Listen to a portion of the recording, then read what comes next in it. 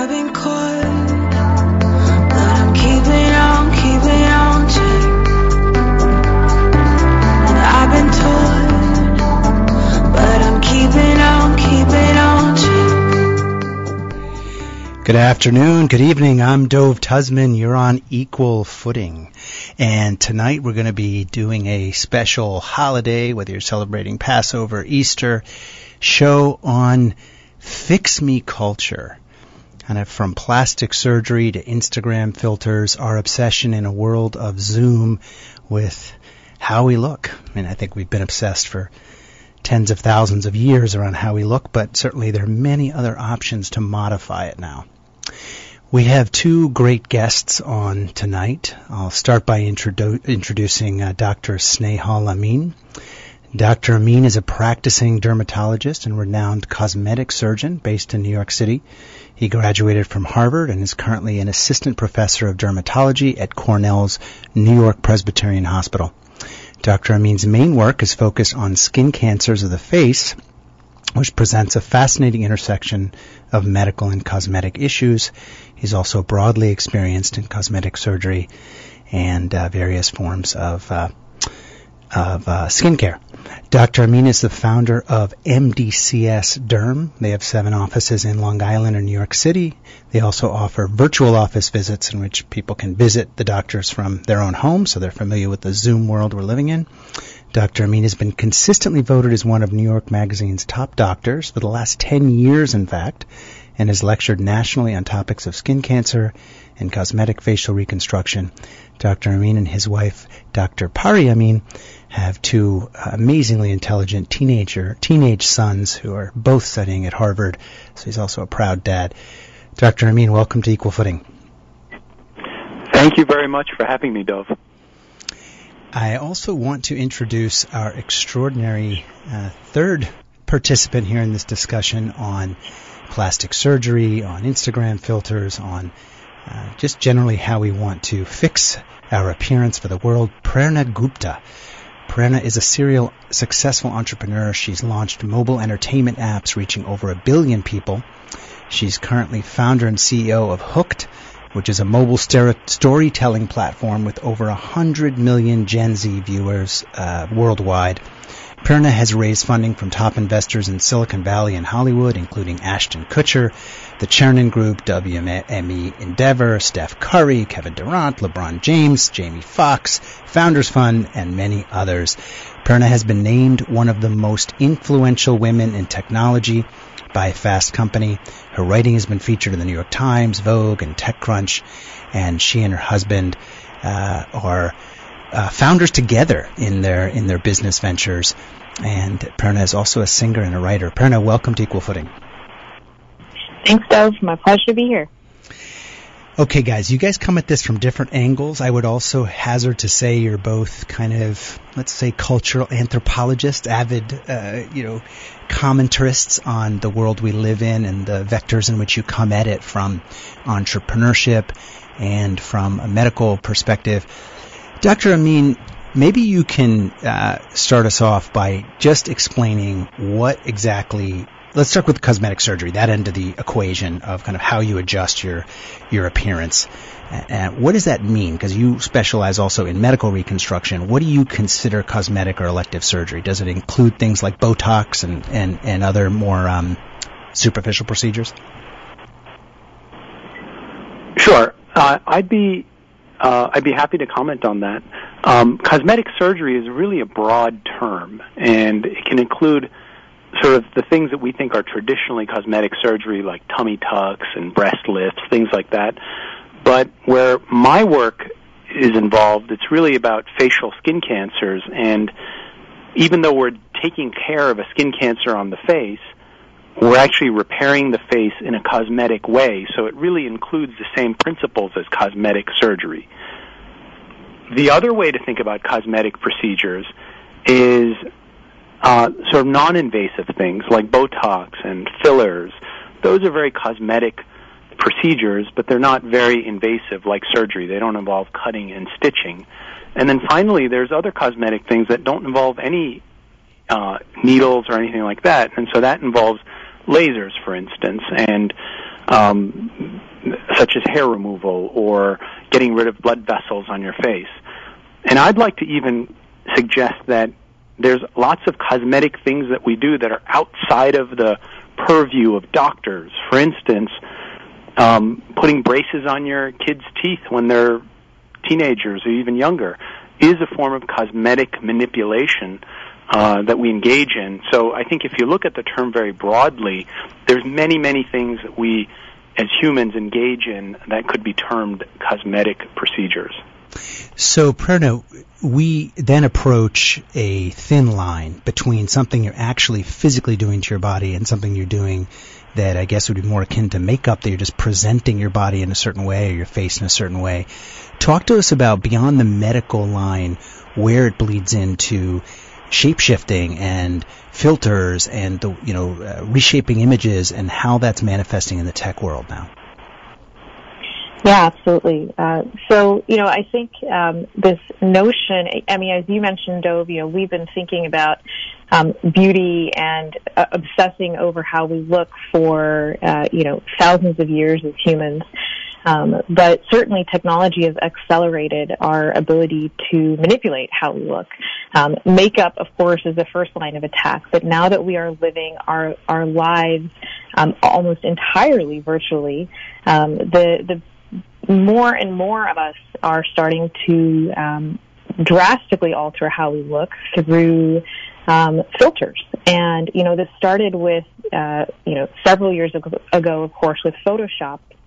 You see this all the time when you take, as whether you're an executive or a model, when you take a photograph, the original way that photograph looks is very different from the post-processed version that ends up in magazines.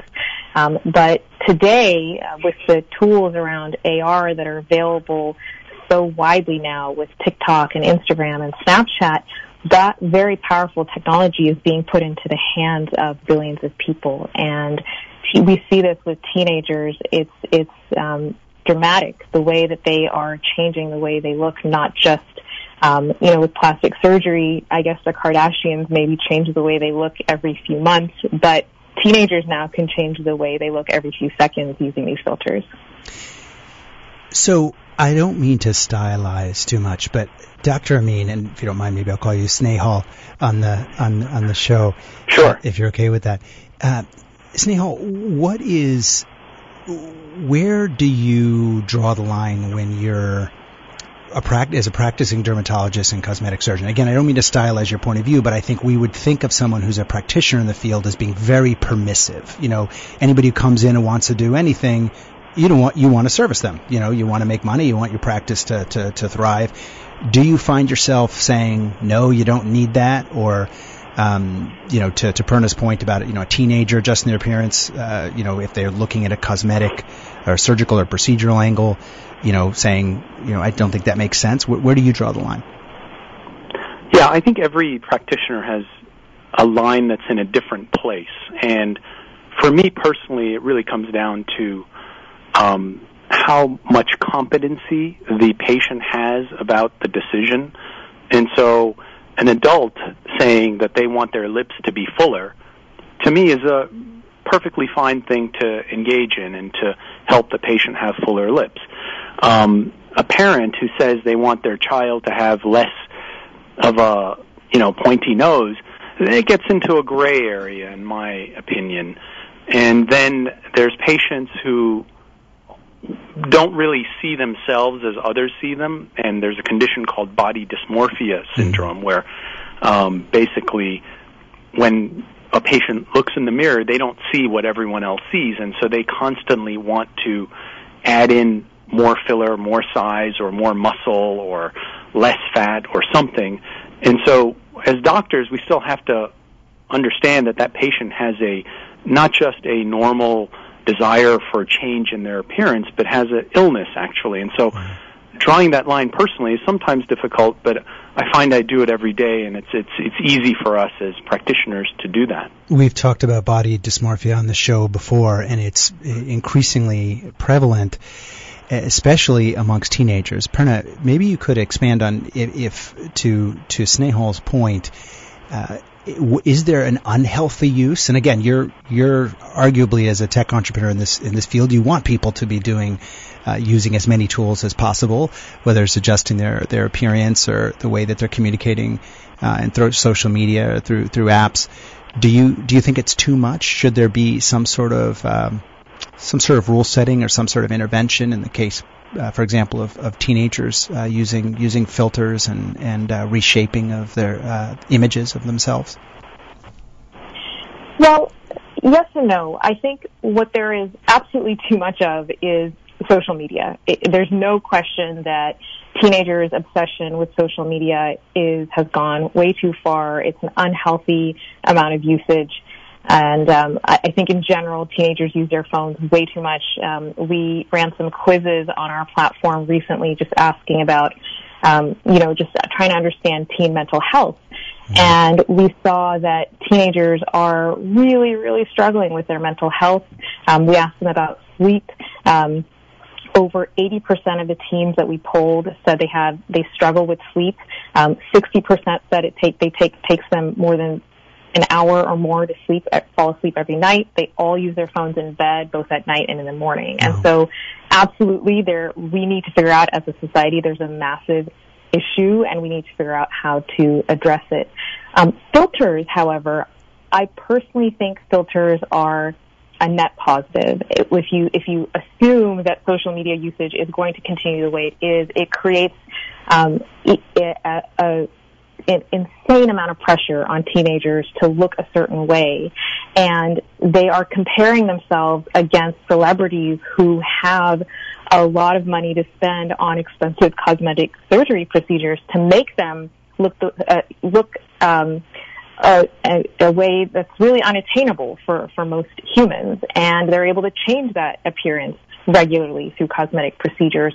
Most teenagers can't do that, of course, and I believe shouldn't be doing that at that point in their lives. But now, suddenly, they have technology that they can use, digital technology, to explore how they want to look and how to express themselves in a way that doesn't alter them physically or doesn't damage them in any way. So I believe that these tools are actually quite empowering and are, in my opinion, a better alternative to cosmetic surgery.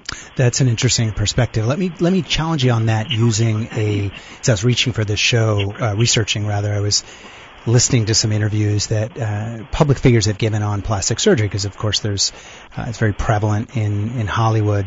And Kate Winslet was asked about whether she had done plastic surgery, and although she said plastic surgery and breast implants, etc., are fine for people who want it if it makes them feel better about who they are, but actors, especially when they do plastic surgery, become fantasy figures for a fantasy world. And isn't there danger there? I mean, with the teenagers you're describing, and I can appreciate where you're coming from, Prerna, that you're creating almost like a veil, like a postmodern veil that allows people to be, to some extent, disguised, and I think appropriately so. We don't always have to show everything to everyone. But does it also create a pressure, as Kate Winslet put it, to be kind of a fantasy figure for a fantasy world? Well, I just think it's our new reality. And, we are increasingly living in a fantasy world, and the more virtual our reality gets, the more and more I think reality and fantasy will merge. Mm-hmm. And so to me, that's happened. It's happened, it's happening, there's no going back. And what's unhealthy and what's tragic is when the power to kind of, feel like you belong in that world, or you can have respect in that world, lies only in the hands of few. And technology, I believe, in this world is a great force for democratization. It gives, the ability for everyone to be able to look beautiful, or to look unique, or to look, whatever, fantastical, engaging, whatever it is. And I think in a lot of ways, it also helps, long term, it will help teenagers to find a unique identity. One of the things that kind of disturbs me, and I'd love to...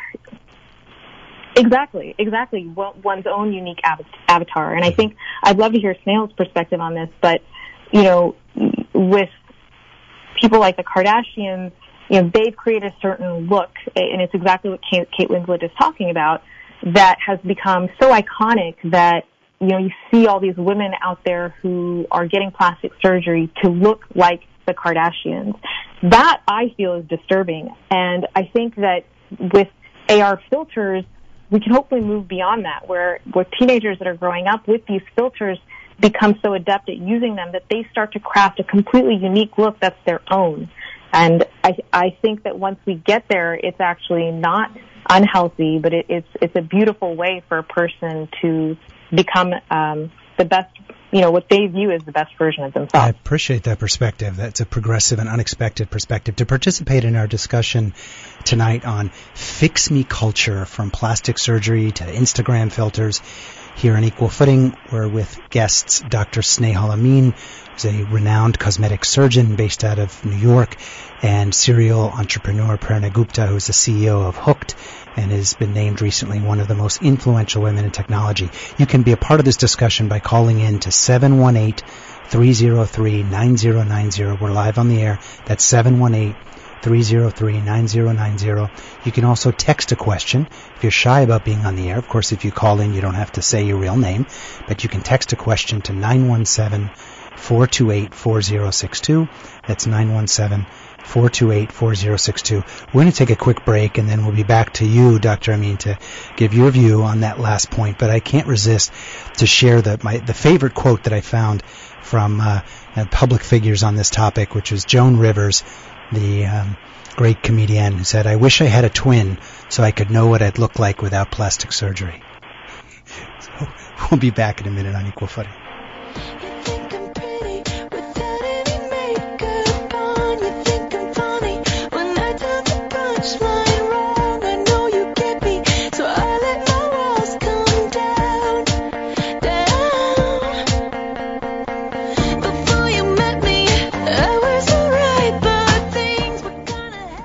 Equal Footing with Dove Tusman is brought to you in part by Manhattan Medical. And Manhattan Medical has a very important message for men and their partners. What is more emotionally painful than erectile dysfunction? Well, that's being unable to have enjoyable sex. Everybody needs it. Bring it back into your life. Manhattan Medical utilizes a new, effective Gainswave therapy that can help you achieve excellent results. There are no expensive blue pills. It's non-invasive, it's surgery-free, and it's painless. With Manhattan Medical, there are no side effects, and for most patients, there are wonderful results. Check out Manhattan Medical's Gainswave therapy. It can help you. I've talked about this on the show before, but this sponsor of Equal Footing came to me through a very close friend who's in his mid-80s, and he's had terrific results using Manhattan Medical's Gainswave therapy. It can help you, whatever age you may be. Call now for a free consultation. It's confidential. It's easy. Call Manhattan Medical at 888-ED-CURE-9. That's 888-ED-CURE-9 or 888-332-8739. That's 888-332-8739. Call now, and if you mention Equal Footing, you get a free consultation. I've been caught, but I'm keeping on tight. And I've been taught, but I'm keeping on tight. And I've been All right, you're back on Equal Footing. I'm Dove Tusman here with our guests, Dr. Snehal Amin, who's a cosmetic surgeon and dermatologist, also an assistant professor teaching dermatology at Cornell, and Prerna Gupta, who is a serial successful entrepreneur running Hooked and was recently named one of the most influential women in technology. We've got, by the way, this topic is hitting a nerve. We have a number of text questions that have already come in. But Snehal, before the break, Dr. Amin, Snehal, we were talking about the idea of filters in the technology world, which of course is not actual cosmetic surgery. There's no procedure going on in your body, but it is a way of filtering and putting a veil up and changing yourself and for the outside world's view. And Prerna was talking about that as kind of an empowering thing, especially for young people, but an ability to choose your own way to appear in the world and kind of take the control over something that could otherwise cause tremendous anxiety and peer pressure. Do you feel that way across the board, Snehal, in the physical reality with your clients? Do you generally feel like your clients are feeling empowered and doing something that's positive for their life, or do you feel like people are not appreciating themselves as they are and suffer from other issues around self-perception that could be unhealthy? Well, I think you're certainly right that it can be unhealthy, but before we have that discussion, I want to back up a moment and kind of lay down some definitions. And one of the first things I always notice when we have conversations about cosmetic surgery or any other sort of modification surgery or procedure, whether it's digital or knife-based, is really what are we referring to? And I think in the lay population, in the general media, most people see the worst cases because that's all we notice. For instance, if you saw, I would say, if you saw any of my patients or any good doctor that I know, you wouldn't really notice that they had anything done, right? And so you wouldn't ever notice that they had cosmetic procedures. However, if you are on TV or Instagram or see someone in New York, we've all seen the Catwoman walking down New York, Fifth Avenue. So I think what we're seeing there is a small selection of really the worst cases of cosmetic procedures. So right, that's purely selection bias. Right.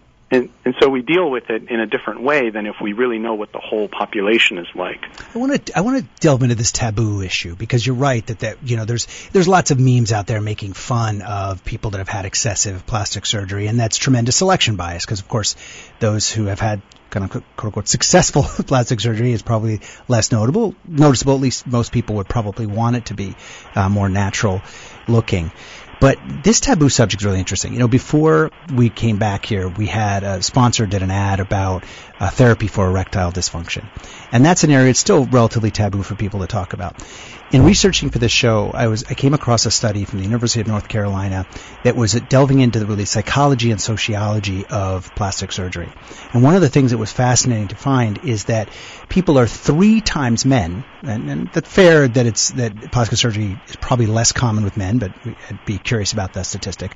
But men are 3 times more likely to be comfortable mentioning to others that they have gotten treatment for erectile dysfunction than they are mentioning that they have any form of cosmetic work done, even Botox. I found that fascinating. Another stat, both with men and women, almost twice as likely, both men and women are more comfortable sharing with a stranger. I should have said that, sharing with a stranger that they struggle with some form of addiction, meaning alcohol addiction, drug addiction, porn addiction, whatever it may be, gambling addiction, then they feel comfortable mentioning that they've had any kind of cosmetic surgical intervention. So clearly there are some serious social taboos that still exist. This is a 2019 study. And yet a significant population, as many as 25% of the American population, has had some form of elective cosmetic treatment, including Botox. Why is this so taboo, Prerna? If in the technology world it's now so widely accepted that we can change our appearance and put in filters and so forth, why is it so taboo in the physical world? That's shocking to me. That's fascinating. I think it's just a generational thing, to be perfectly honest, and you see very different norms in other countries. For example, in places like Korea or Brazil or Argentina, it's much less taboo. It's even more widespread, and it's just the norm. When I talk to some of my friends from other parts of the world, they tell me that they start in their 30s, in their early 30s. When they hit 30, that's like when you start getting Botox, and you go to your dermatologist regularly. And I wasn't doing it, and they thought I was crazy. I'm 39 now, and I still haven't done it, and they think I'm way behind the times. So I think it's just. Well, you also look 25. Well, it's because of the AR filters that I use. Right, that might be her avatar. Exactly. But it's, I think there's sort of this weird lost generation of people between their 30s and 60s or whatever in America, where the technology, the cosmetic surgery technology kind of came of age, but we still felt that it was somehow unnatural, or we were, it's like we're, whatever, like there's some strange weakness that we're not, we don't feel good about how we look, and so we have to succumb to plastic surgery. That's going to change completely. The younger generation, obviously teenagers, as I'd mentioned, are very comfortable changing their appearance from minute to minute. Right. And I actually do think that I'm certain that the demand for plastic surgery will go up in that demographic as well, even though they do have access to filters. The demand's not going to go away just because you can change the way you look in a picture or a video. I don't think so. Perna, to your last point about how there is a generational difference, there was an article recently in the Indianapolis Star that predicted that in 2022, millennials on a per capita basis will be getting more Botox injections than baby boomers. As a preventative measure and as a cosmetic measure. So certainly which is, again, fascinating to me. So there are definitely different levels of acceptance in different generational cohorts. So, one of the things I like to do on this show is to be as open and as vulnerable as possible. And I did not tell either of you before in our pregame that I was going to mention this. Obviously, Dr. Amin, you're aware, but you probably weren't kind of connecting the dots. As part of preparing for this show, I decided for the first time in my life to get a Botox injection. I keep saying ingestion. What would happen if I ingested Botox? Would I die, Snail? So I went into your office, Dr. Amin, last week, which I'm sure from a HIPAA compliance perspective you would have kept completely private on this show. And you gave me a mild Botox injection in my forehead. And I was, it was an amazing experience for me. It was, first of all, I got the taboo element. I definitely did not want to mention to anybody that I had it. I also didn't feel anything. You warned me that it was going to, that I was going to feel like I had a really stiff forehead, or I wouldn't be able to raise my eyes or whatever. And I haven't felt anything. And I don't know if it looks different or not. I can't really tell. But my point is, it didn't seem like that big of a deal. And so, if these things, and I know there's a debate about is Botox really, a plastic surgery procedure or not, but if these things are ultimately not a big deal, as I felt as a patient of yours, and I'm sure you feel as a practitioner, then shouldn't it be just as common as all the skincare lotions and potions that we use, and makeup that people put on and so forth? Why is this not even more prevalent? Why isn't everybody doing it on every street corner? Well, it's a matter of education and awareness. I think, for example, Botox really only works on 30 to 50-year-olds. It's really not a great treatment for someone who has sagging skin and lots of wrinkles. It only works on sort of the younger end patients who have a lot of muscle movement, and so Botox relaxes muscles. And so that's one of the misconceptions about Botox, that it's for baby boomers. It's really not for baby boomers. It's for people age 25 to 55, and they do very well with Botox. If we're kind of coming clean about our cosmetics use, I guess I should participate in this too. I too am a Botox patient, right? But I get Botox into my armpits for excessive sweating. Wow. And, when I'm in surgery, it's really not good to sweat through the scrubs. And so Botox has been a really great help for me, and that's considered cosmetic. And it goes back to my original point, really, what is cosmetic? And I'll give you an example of a patient. I have a 70-year-old patient who has really bad acne scars, and she really never did anything about it, but it's clearly bothered her, lots of makeup use. This is for the last 50 years she's been doing this. Right. And I advised her that we have a laser that essentially gets rid of acne scars in 3 treatments, or at least makes them 80% better. and we did this treatment. No one noticed she was doing it because it's a fairly non-invasive treatment. And the thing she said to me was, I can't believe I didn't do this when I was 25. And we didn't have the laser when she was 25. But my point is that really there's a lot of benefits to cosmetic procedures that we don't really realize, and that's because of education and awareness. All we're seeing is the worst of the worst. We don't see all the normal cases. And men's dermatology, for instance, men's cosmetic surgery, male cosmetic surgery, is really getting to be more and more common, but it's not common enough, in my opinion. And I think, every time I listen to Prerna talk, I learn something new, or a new idea pops into my head, and it's just fascinating to listen to her ideas. And one of the things I thought about when she was talking about how our image is presented online, there really is an analogous syndrome for the digital world. In dermatology, we have the body dysmorphia syndrome. In the digital world, I think there's something called the body divergence syndrome, which is someone who I know I don't even recognize when I see them on Facebook or Instagram. They're a different person. And so I'd love to hear Prerna's thoughts on this sort of new syndrome that I just coined 5 seconds ago, body divergence syndrome. I think it's really common, actually.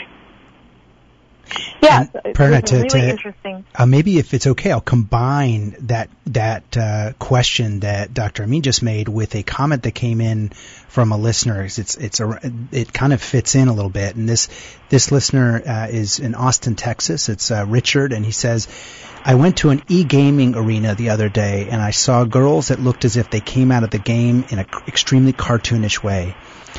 They were playing a video of Korean avatars dancing and singing in a very perfect and sensual way, but in real life. The owner of the venue said that many boys and teens fall in love with the video avatars. It all seems crazy to me. To make it even more interesting is that these teens and young adults carry on with the look into main society. I actually saw a married couple with kids who looked as if they were coming down right out of the video screen. So the digital and the physical worlds, I wanted to kind of piggyback on Dr. Amin's point, because the digital and physical worlds are merging, as you referred to before. And that's an example, I guess, that this listener is describing of someone actually almost wanting to become their avatar in real life. Yeah, absolutely. The digital and physical worlds are absolutely merging. It's obviously accelerated in the past year, but it's accelerated, I think, for just people of our age. But if you look at how teenagers live, they live completely full and complex and sophisticated lives virtually. Majority of their social interaction happens virtually. Their digital identity is who they are.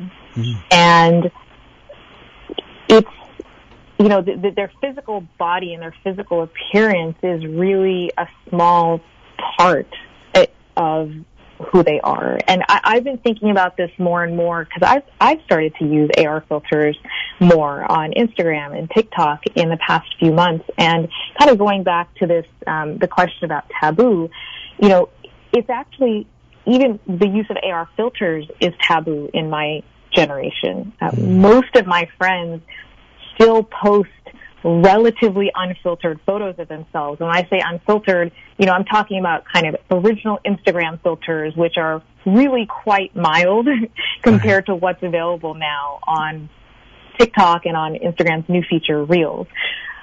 Because I am exposed to teenagers in my work, and, that's kind of the world I live in, I'm a little bit more bold about using these filters. And these filters they're essentially like plastic surgery. They'll make your lips fuller, they can change the shape of your eyes. Obviously, it's like you can look like a different person. And in the beginning, I felt kind of shy doing it because it felt almost inappropriate or taboo, to admit that you're changing your appearance. It's obvious that that's not how I actually look. But now that I'm starting to do it, you just feel like, you know what? This is me, and this is how I want to look, and it's okay that when I look in the mirror, it's not exactly what I see on my Instagram, but I start to identify more strongly, in a way, with how I look through these filters. Yeah, we take on different personas all the time in the way that we dress and the makeup that people put on, and the hat that we decide to wear, the wig that we might put on. I mean, there's lots of ways to present differently. Prerna, I was thinking, now all three of us have broken those taboos, so hopefully others will feel comfortable doing so that are listening. The other day I was sitting at a counter in a healthy quick food place up in Boston, and there was a college student next to me, and I could see that she was using an app to incredibly modify, really drastically modify an image. Had the phone out and right next to me, and I was just fascinated by it was like erasing somebody from the background and was changing almost everything about her body, and I had never seen that before, how that was actually how the spaghetti was made. And I just asked her, she probably thought I was being creepy, but I said, what is that? What is that app that you're using? And I think it was called Facetune or something. And she was actually very nice and was basically said something similar to what you just said. You just post a photo without editing it. She asked me something along those lines, and I thought, yeah, of course. I would be embarrassed to do that. Someone would know that my waist is bigger than I presented it or whatever. But there was no self-consciousness in it. So I definitely hear where you're coming from.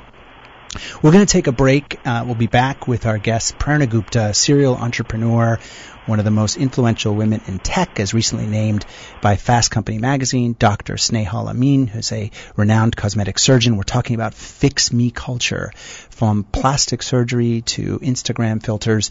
To participate in this discussion, 718-303-9090. You can call in live on the air, or you can text a question at 917-428-4062. We'll be right back on Equal Footing. There's nothing wrong with loving who you are, she said, 'cause he made you perfect, babe. So hold your head up, girl, and you'll go far. There's an million mistakes. I'm beautiful in my way, 'cause I make no mistakes. I'm on the right track, baby, I was born this way. Don't have yourself in regret. I just needed to have that play a little bit longer. It's rocking out to Lady Gaga here. Equal Footing with Dove Tusman is brought to you in part by DocuVax. Are you a small or medium-sized business owner who wants to provide a low-cost, effective health benefit for your employees? Maybe you're a school administrator who wants to ensure all of your students have the proper vaccines. Or maybe you're just a parent trying to keep your family's medical records up to date. Well, welcome to DocuVax. DocuVax is an easy-to-use digital locker. It's accessible on your laptop or your smartphone. The apps have just gotten out on iOS and Android. They're in test phase. I've been testing it myself. Very cool. DocuVax allows you to safely store and validate basic medical information, including immunization records, lab results, even X-rays or MRIs. Gone are those frustrating days of losing time tracking down your old medical records, sharing test results with a new healthcare provider. The DocuVax system covers over 60 different important elements of your medical profile, kind of basic health markers, from flu vaccine or COVID vaccine to colorectal or breast cancer screenings, even blood type and allergy stuff that you might forget or need to have on file. To sign up, go to DocuVax.com. That's DocuVax.com. You can also call 833-859-1933. That's 833-859-1933. For as little as $6.99 per month, DocuVax subscribers can privately access all of their medical records. It's from a secure HIPAA-compliant digital storage facility, and as a DocuVax subscriber, medical professionals are on call for you 24 hours a day to validate your vaccine records, your blood tests, or anything else in your digital medical locker. So put an end to worrying. If you or someone else you care about is up to date on a particular vaccine, blood test, or an important preventative screening, take control of your medical file. Your medical information does not belong to your doctor. It belongs to you. Have it all in one safe and secure place. HIPAA-compliant storage, QR code-based sharing system when you want to share the information. Sign up at DocuVax.com. I've been caught, but I'm keeping on to. And I've been told, but I'm keeping on. All right, we're back on Equal Footing. I'm Dov Tusman, and with my guests, Prerna Gupta, serial entrepreneur, one of the most influential women in technology as named by Fast Company, Dr. Snehal Amin, cosmetic surgeon, dermatologist, rated for 10 years one of the best doctors in his practicing area in New York. Okay, guys, we've got a bunch of questions that have come in over the last couple of segments. So I'm going to throw a couple of these out there talking about this fix me culture. Instagram filters, Botox, plastic surgery, and what it means. What does it mean to modify our appearance? What crosses a line? What's healthy? What's unhealthy? So, Dr. Amin, I don't know where the line is on terms of medical advice, but I'll throw the question out there, and you can always demur. We've got a bunch of these medical questions, and people are clearly interested in the topic very at a personal level. One listener who wishes to remain nameless says, I have a niece who's looking to get breast reduction surgery. Is it recommended if she's planning on having more children in the future? So first of all, is breast reduction surgery, in your experience, is that in your practice area, Dr. Amin? And whether it is or isn't, is that considered a cosmetic surgery, or is that mostly a health issue? And to the listener's question, is it recommended if you're planning on having more children in the future? So, breast reduction surgery is certainly a cosmetic procedure, but it also qualifies as a medically necessary procedure in certain cases. I personally don't do breast reduction surgeries. I trained to learn them, but I don't do them in my current practice. As I said, most of my practice is facial skin cancers and facial cosmetic surgeries. Whether or not breast reduction surgery will affect pregnancy is a very patient-specific question. That is something you have to speak with your gynecologist and your plastic surgeon about individually. So that I would have to defer on that question. There's so many sort of externalities in that question that might affect the answer.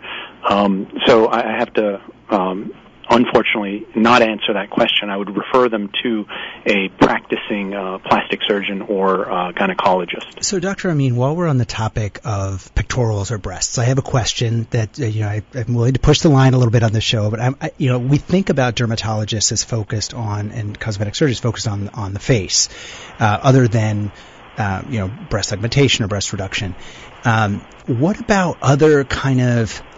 How broad is the non-facial, non-breast work? So, and actually, let me give you a couple examples. Like, to what extent do you see men or women coming in and saying, I want to, reduce the size of my areolae, or people coming in and saying, I'm very focused on, the freckles on my leg or whatever. I mean, to what extent is this stuff that's like out of usual view, or is really the vast majority of the practice within kind of the stuff that people see when you have your clothes on and you're, sitting at the office or on a Zoom call? No, I think that's another education and awareness issue in my mind. Cosmetic procedures are really all over the body, and last week we just got a brand new machine that stimulates muscle contraction. And can you guess where the number one spot where patients want that? Where patients want muscle contraction. Right. It's like doing 1,000 sit-ups in one day, but you can put it anywhere on the body. I would imagine your abdomen. Well, abdomen is number one, and then the number two spot is the gluteal area. So a lot of people see that as a very cosmetically important area where we do tons of lasers. We do a lot of this muscle contraction procedures. I, for instance, had laser hair removal on my toes. So cosmetics is really you are breaking taboos, all about perception. I'm definitely breaking taboos with that one. Well, Prerna, I wish you could see. Unfortunately, on the radio, I can't share images, but I've gotten several images from listeners with their like avatars and filters, and they're really great.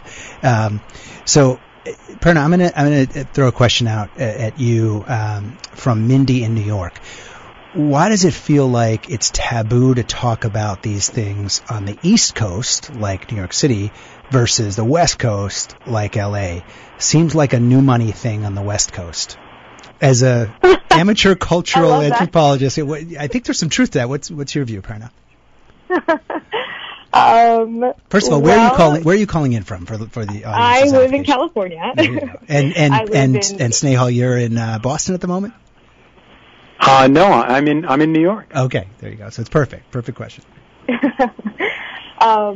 Well, I think, I don't know, maybe people in California are just more modern and more with it.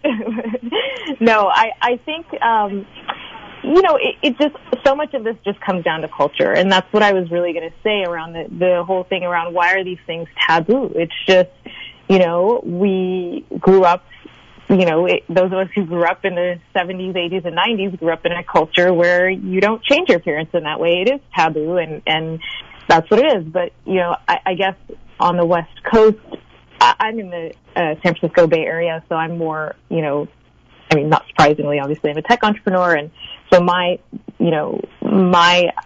in a community of people that live, we were already virtual. Like when COVID happened and the lockdowns happened, obviously it's been a difficult year, but my day-to-day life really has not changed very much. I just was already getting everything delivered. I was working remotely. I was existing virtually. And so when it comes to thinking about living in a digital reality, we're doing that already. And so it's just more natural to us.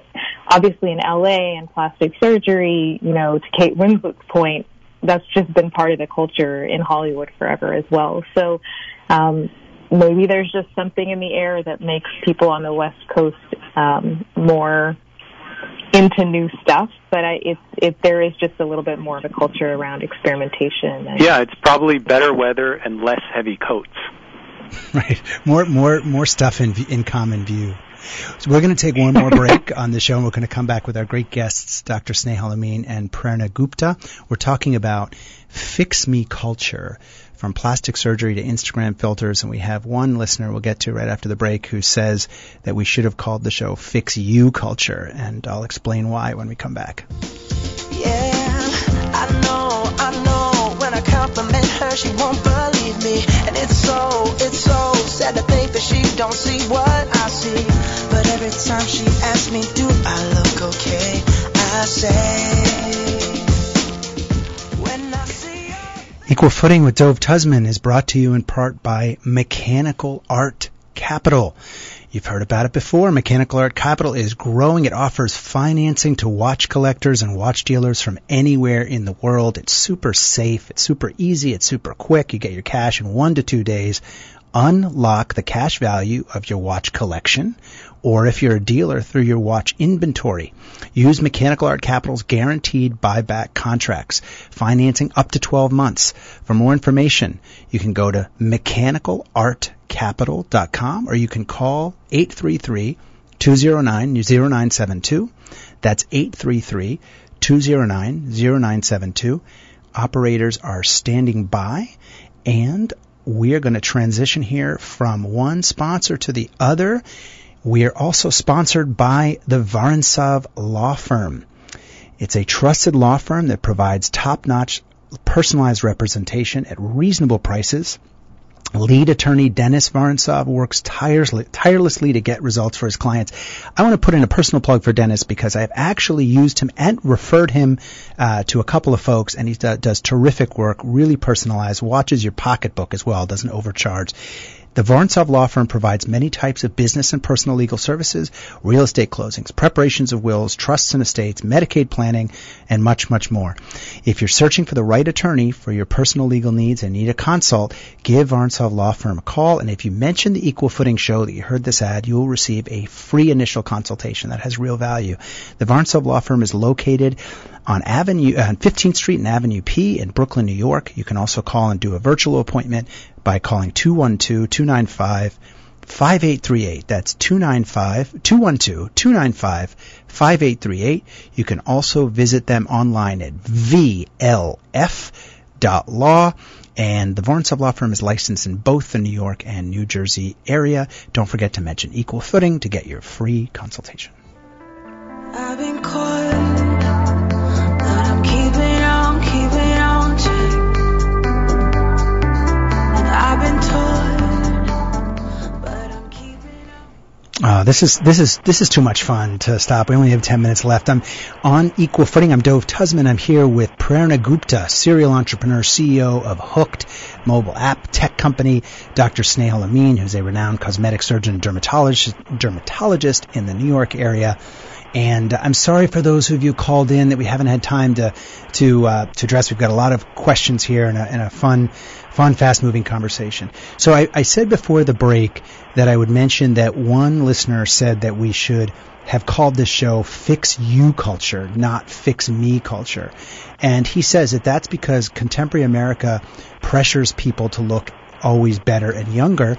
This is a listener who prefers to remain anonymous in this case, who has used Botox. He is in his late 50s, and he feels that every decision he's made about changing the way he looks using surgery or dermatology has actually been motivated by how he perceives others need him to look, kind of deferring to others' need, especially in the corporate America environment where you're so pressured to look younger, as opposed to something that he wanted to do himself. Snehal, in your client base, and of course you're not violating any confidentiality, you're not speaking about any client in particular, how much of that do you see? How many people like this listener do you see who feel pressured, in a sense, to make a decision for cosmetic surgery?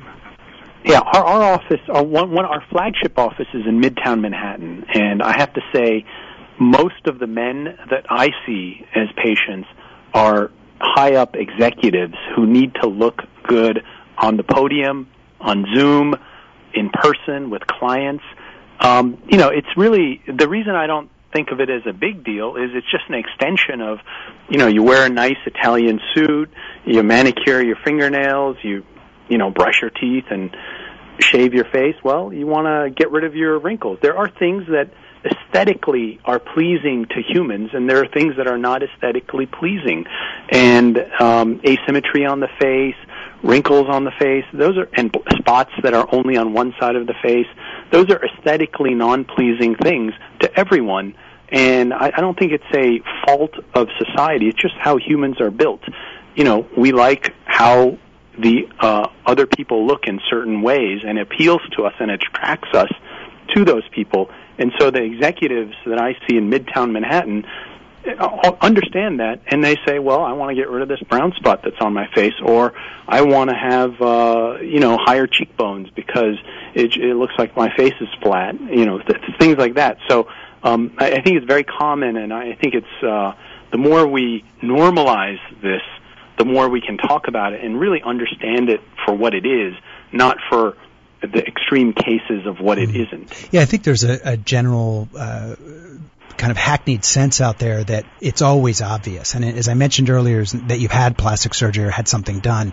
And as I mentioned earlier on the show, I disclosed that in preparation for this show, I did my first Botox injection in my forehead, which you helped me with, Dr. Amin. And I don't think anybody noticed. I didn't even notice. I mean, I'm not saying it didn't do anything. I'm just saying, like, it was so modest that there was no comment from anybody, even people that I see frequently before and after the fact. And so I think that maybe it isn't true that this stuff is so obvious.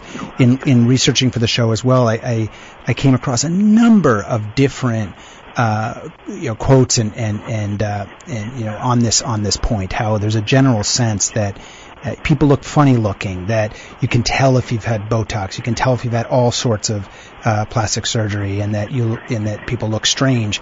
But I think that that's probably an issue of prejudice or advances in the technology, and I would imagine. You know what? I'm just giving you my point of view, Dr. Amin. Just straight on. Do you think in your practice, can people notice the work that you're doing on your patients?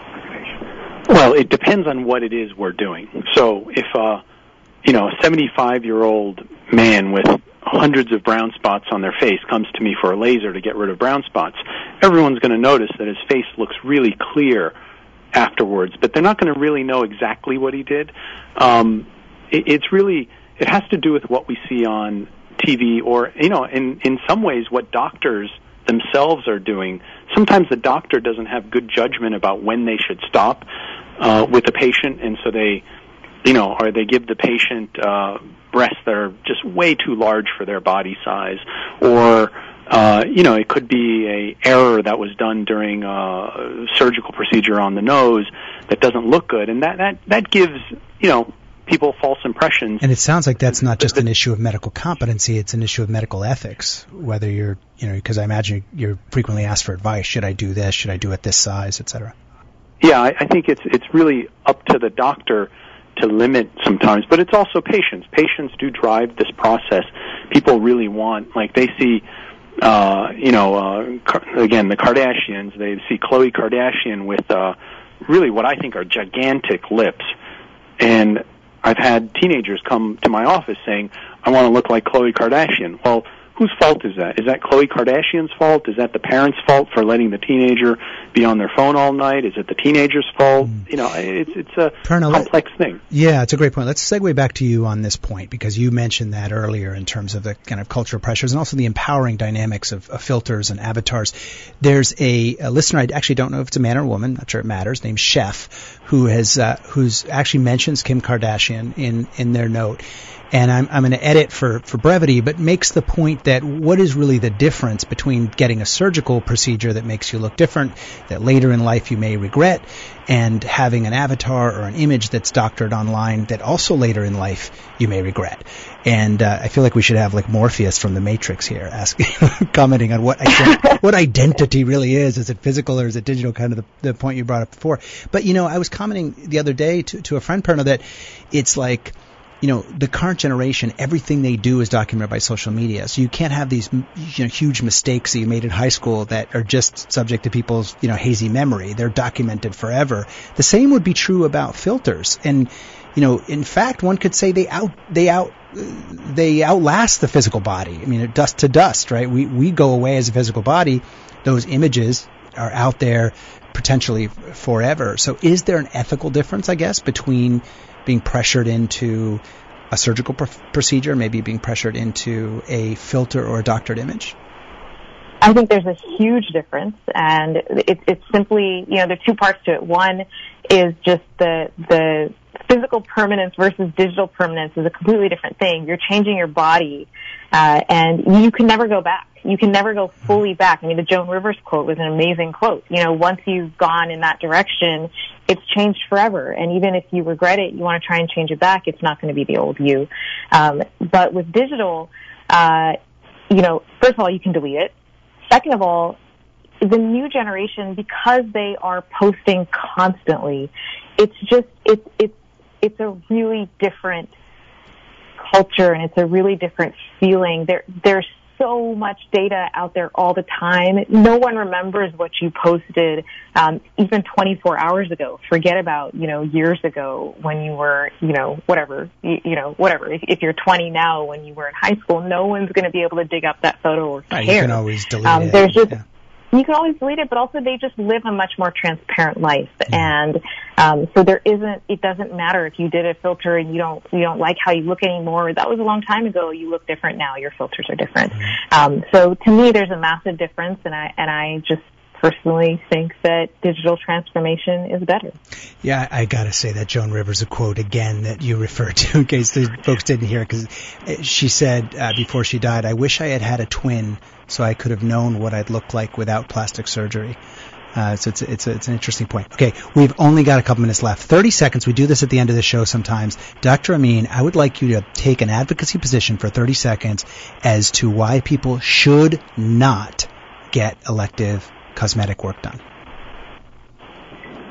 Well, that's a tough one for me. I mean, I live cosmetic elective procedures, but the main reason people should not get cosmetic procedures is if it doesn't bother them, then they should do nothing about it. But if they wake up every morning looking at a mole in their face and they're like, God, this mole really detracts from how I look, and everyone looks at the mole instead of looking at my eyes, well, then you should do something about it. So to me, personally, if it bothers you, do something about it. If it doesn't bother you, don't do something about it. If your doctor says it's benign, don't do something about it. Perna, that's my personal philosophy. That's great advice. Perna, we literally got 30 seconds. Why should people use avatars and filters at any age? Because you can be the fantasy version of yourself with no cost. You can be exactly who you feel like being today, and you can be someone different tomorrow. And on the next day, you can be who you are naturally. It's not permanent. And it's fully in your control. Beautiful. Purna Gupta, Snail Amin, thank you so much for being on Equal Footing.